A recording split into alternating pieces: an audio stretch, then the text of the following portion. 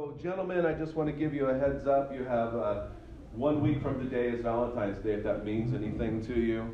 So, if it doesn't, that's fine. But I just thought you should know it's my responsibility. How many of you felt a little tired this last week at all? Nobody? Nobody felt tired? How many felt tired since like March of last year, right? We're just kind of going through this. And I think what we know is that we all need some rest, right? Kathy, I knew you would like that. But we all need some rest. And we're going to talk about this rest and why we need rest and how Jesus models that rest for us and why he needed the rest. And that's pretty much all I have to say today. No. But we need rest. In fact, it's interesting when we look at a poll of Americans, 61% of people admit to working while they are on vacation. Now, I remember when I was a kid, we would go to our cabin in Yosemite, and there was a landline there, and only a few people knew that landline number. We didn't want people calling us, right? And so we were out. There was no TV. There was a radio that kind of worked. But we just didn't do anything that we did normally. We didn't watch TV. We didn't have the phone calls. We didn't have our normal routine. We got away. Now, as a kid, I wish I would have appreciated that a little bit more. I was too busy wondering when I was going to get to learn to drive the family Jeep. But we take our work with us. And part of the reason we take our work with us is because we can now. Right? Before we couldn't.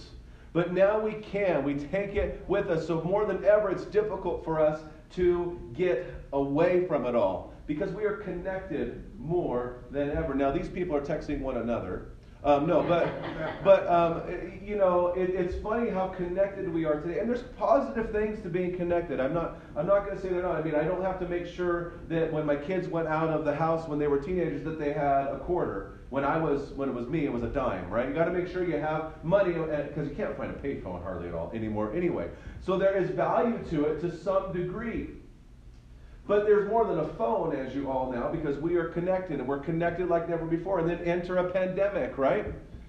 And now it forces us, who weren't as connected, to be even more connected than maybe we even want to be. And we're connected like never before. In fact, it's interesting. They say that close to 40% of the jobs have gone remote. Depends on what you read. Anywhere between 30 and 40%. Before the pandemic, around 10%. A little less than 10. But they predict that after the pandemic, that it's going to drop to somewhere in the mid-20s about who will stay on remote work. That's interesting. We're going to be more connected than ever. We have really no work-life balance anymore. Would you agree? I know that many of us I love being able to look at my email. Because I don't want to be surprised when I walk into work the next day. And of course, just so you guys know, I don't feel like this is not a job to me. I love what I do, and it's very exciting that I get to do what I get to do. But I have worked in other places before, and I still wanted to know. I didn't like walking into the pharmacy on Monday morning and having surprises, right? I wanted to be able to already have my mind around it. But it's not healthy. I did not disconnect.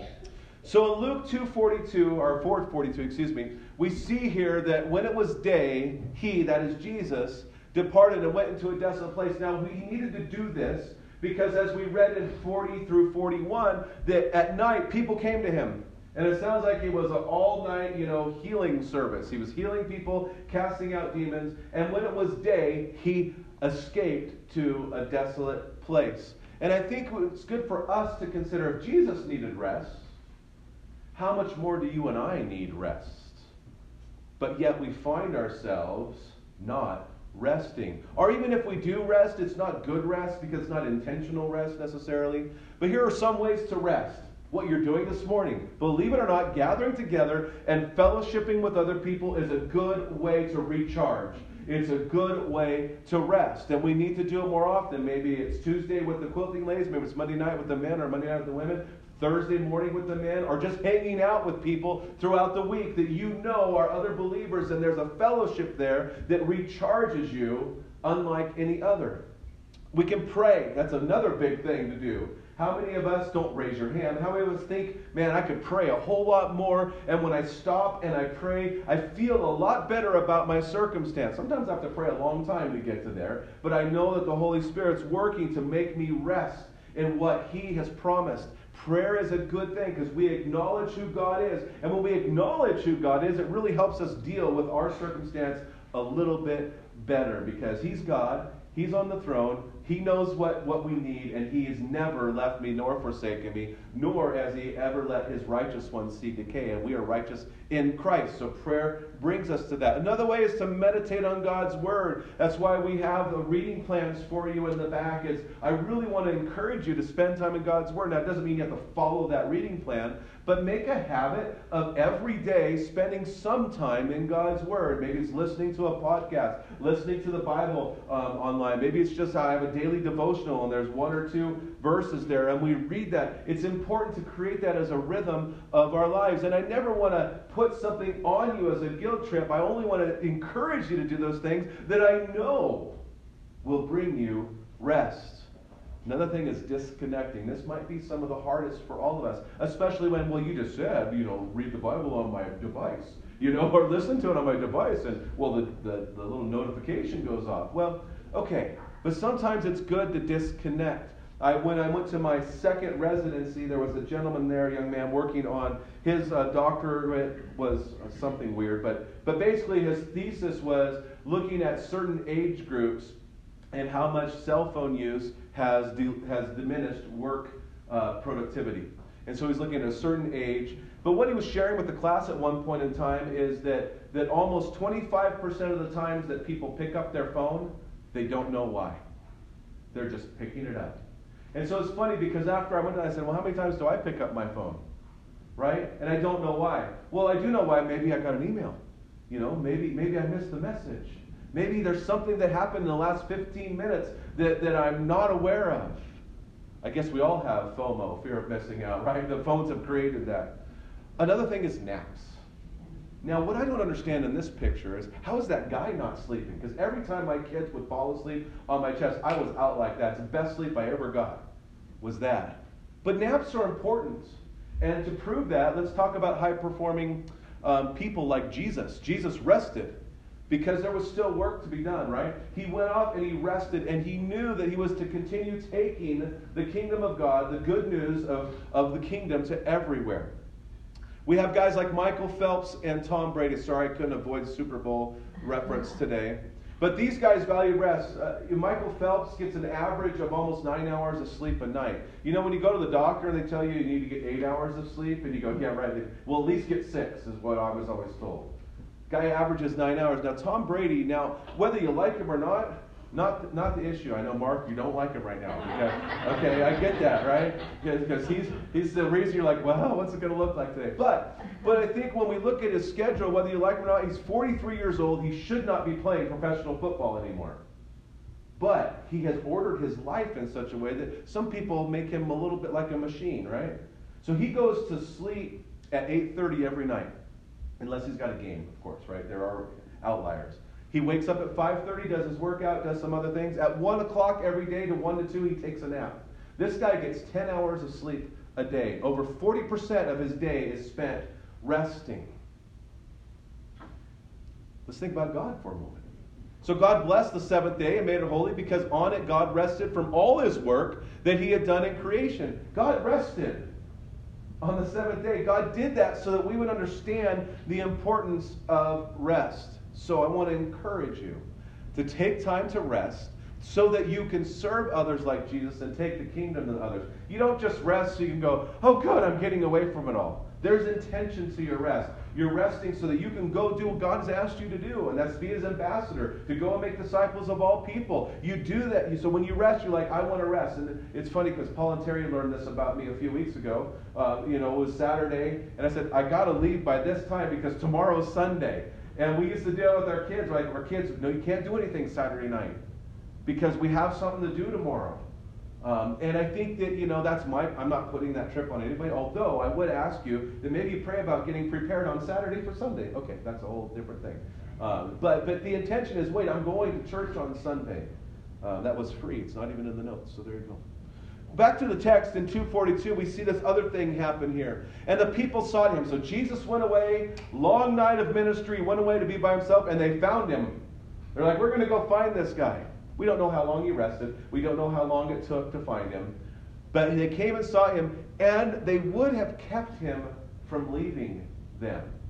It's an interesting little phrase in there, because I think it really speaks to us and what I call selfishness. We were not called to be selfish with Jesus, but yet that's our tendency. I just want Jesus to myself. That's not what Jesus did. Jesus said, no, I came to go. And he invites us to go with him in other places. But we don't want to be selfish Christians. We talked about grace last week. We don't want to be stingy with grace. We don't want to be selfish with Jesus either. So ways that we can be selfish. We compartmentalize our lives. How many of you have had moments in your life where you're like, okay, Jesus is fine here, like today, right? Jesus is not fine when I get to work. Jesus is not fine when I go fill in the blank. But I compartmentalize. Jesus, you can be in this part of my life. I don't want you in this part of my life. Another thing we do is we hide Jesus. We could keep it personal. Well, it's just my relationship with Jesus. Nobody needs to know. It's okay. So we just hide Jesus. And I'm not saying, look, I am not a proponent of going out and beating people over the head with Bibles and telling them to turn or burn. That's not my heart. My heart is that we would live with Jesus every moment of every day and enjoy him, and that would be evident to those we come in contact with. Another way is that we be quiet. There's sometimes that we have where people are talking maybe about what they believe, or they talk maybe despairingly about your Lord and Savior, and you don't say anything. Now again, I'm never proposing that you go pick a fight. Never proposing that. But at the same time, Jesus did hang on a cross for you. And again, this is not a guilt trip, because we're going to get to the point where we realize, wait a second, this is way too much. I can't do this. And Jesus says, exactly, but I will, by my Spirit, do it for you. Paul said in Romans 1:16, you might go, well, that was the Apostle Paul. Well, okay, great. For I am not ashamed of the gospel, for it is the power of God for salvation to everyone who believes, to the Jew first and also to the Greek. So my prayer for us is that we would believe that it's the power of God. That we would believe that there is power in the gospel. That we would believe that it's what everybody needs. That we would truly believe that. And that we would be in awe of the power that it's had on our life. So I think it's always good to self-examine, because sometimes we can be holding on and being selfish with Jesus. And so what are ways maybe you're preventing Jesus from accomplishing his mission? They held on to him, and Jesus said, I can't. I got to go preach the gospel to other places. So it's just some things to think about. Again, this is never a guilt trip or a burden trip. Sometimes it can feel heavy. And Jesus wouldn't ask you to look at these things in your life, in your church, in your world, in your community, if he wasn't saying, look, I'm going to help you. In fact, I'm going to do it all for you. We see in Acts 4:31, they gathered and they prayed. And the place which they were gathered was shaken. And they were all filled with the Holy Spirit. And then they went and spoke the word of God with boldness. So it wasn't like they sat there and said, okay, I just got to go speak. I got to quit holding back. They stopped and they prayed. Now remember, prayer was one of the ways we rest. But I want us to look at something else that happens. When we rest, we also receive.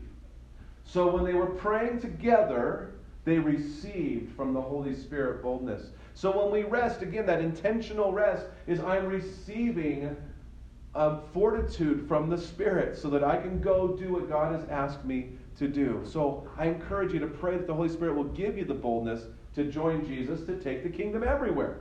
Right? Jesus said, don't hold me here because I'm going. Other towns need to know. He wants you to say, let's go along with you, Jesus. Let's take that to other towns. In 4:43, he said to them, I must preach that good news of the kingdom of God to other towns as well. For I was sent for this purpose. Now, we do know that he was sent to testify of the truth. We do know that he was sent to preach the good news. And he didn't just preach it, he acted it out on the cross, right? He showed us in real life what it means to have good news come to you by the forgiveness of sins. He said, go, therefore, and make disciples of all nations, baptizing them in the name of the Father and of the Son and the Holy Spirit. You're familiar with this verse, teaching them to observe all that I have commanded you. And behold, I am with you always, to the end of the age. And sometimes we read this, and I had a friend of mine tell me once, well, that was to the disciples then.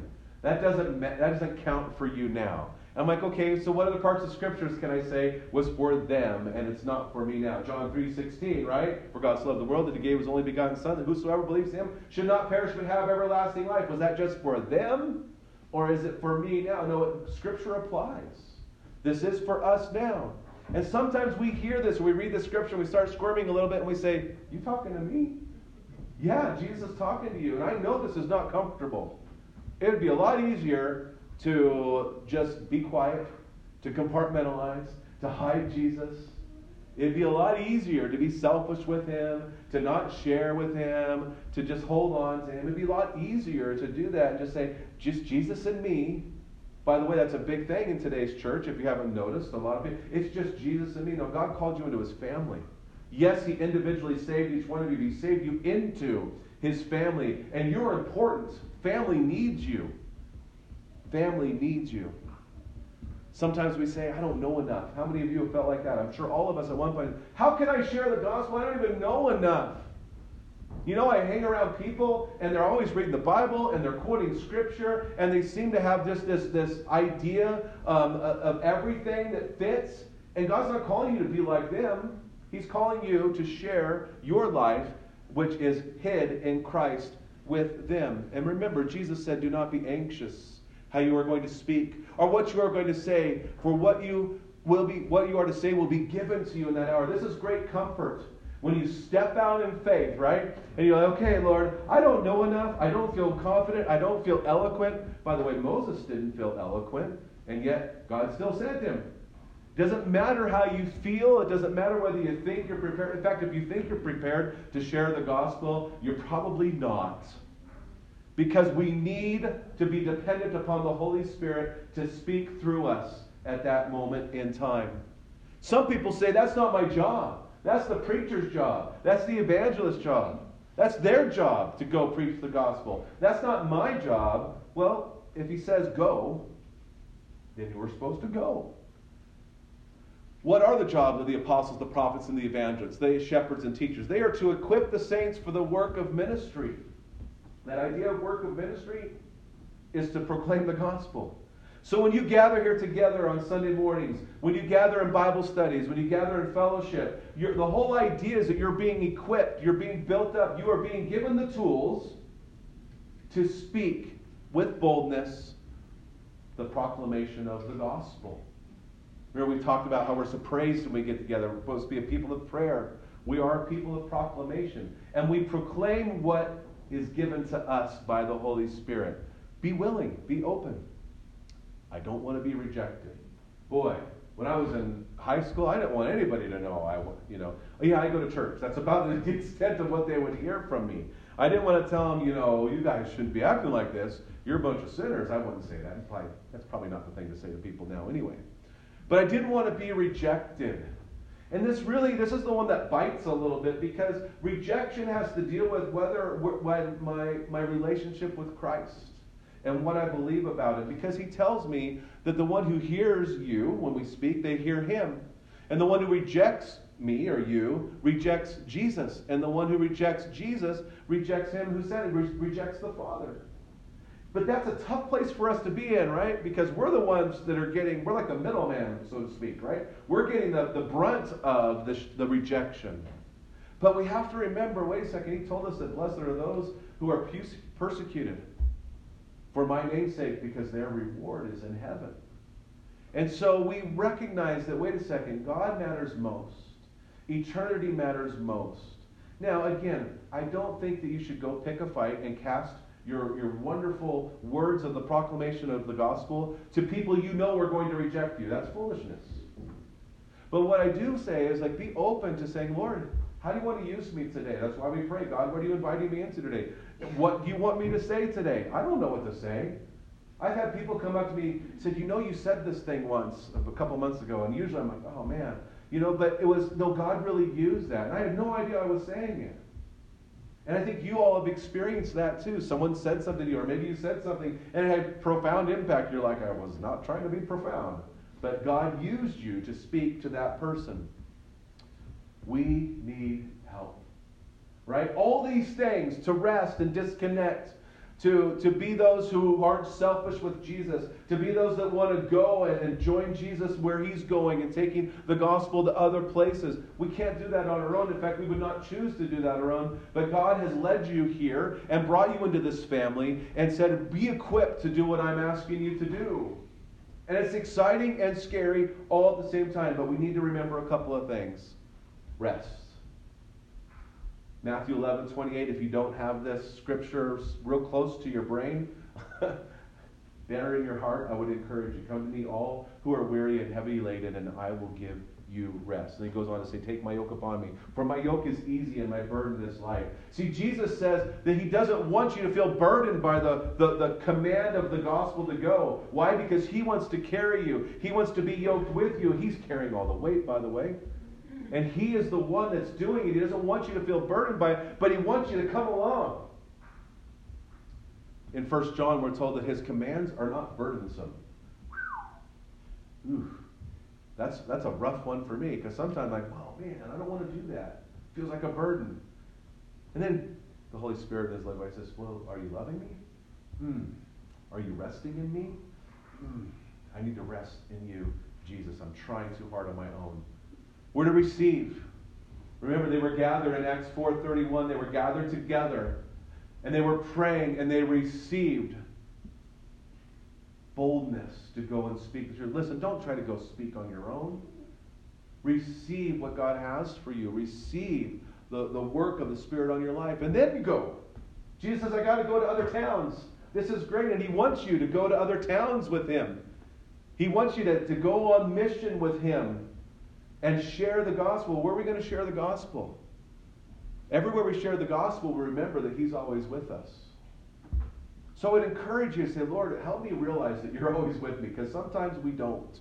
But I want to. And pray for one another that they would know that Jesus is always with them. And He's with you taking the good news of the kingdom to your world, your home, your neighbors, your workplace, where you shop, where you hang out. He's taking the gospel through you there. Let's take a moment and pray. Lord, help us to respond in a way that brings us to not feeling like this is a burden, but getting us excited to watch You work in and through us. Maybe there's some areas here, Lord, that we're like, yeah, I compartmentalize. Yeah, I don't rest enough. Yeah, Lord, sometimes I hide You. Sometimes I just feel that You're not even with me at times. Lord, draw us to a place where we can receive from You, Holy Spirit, and give us the boldness to live for You. In Jesus' name, amen. So just take a moment and think about that. I don't want to ever leave a moment where we're like, man, there could be some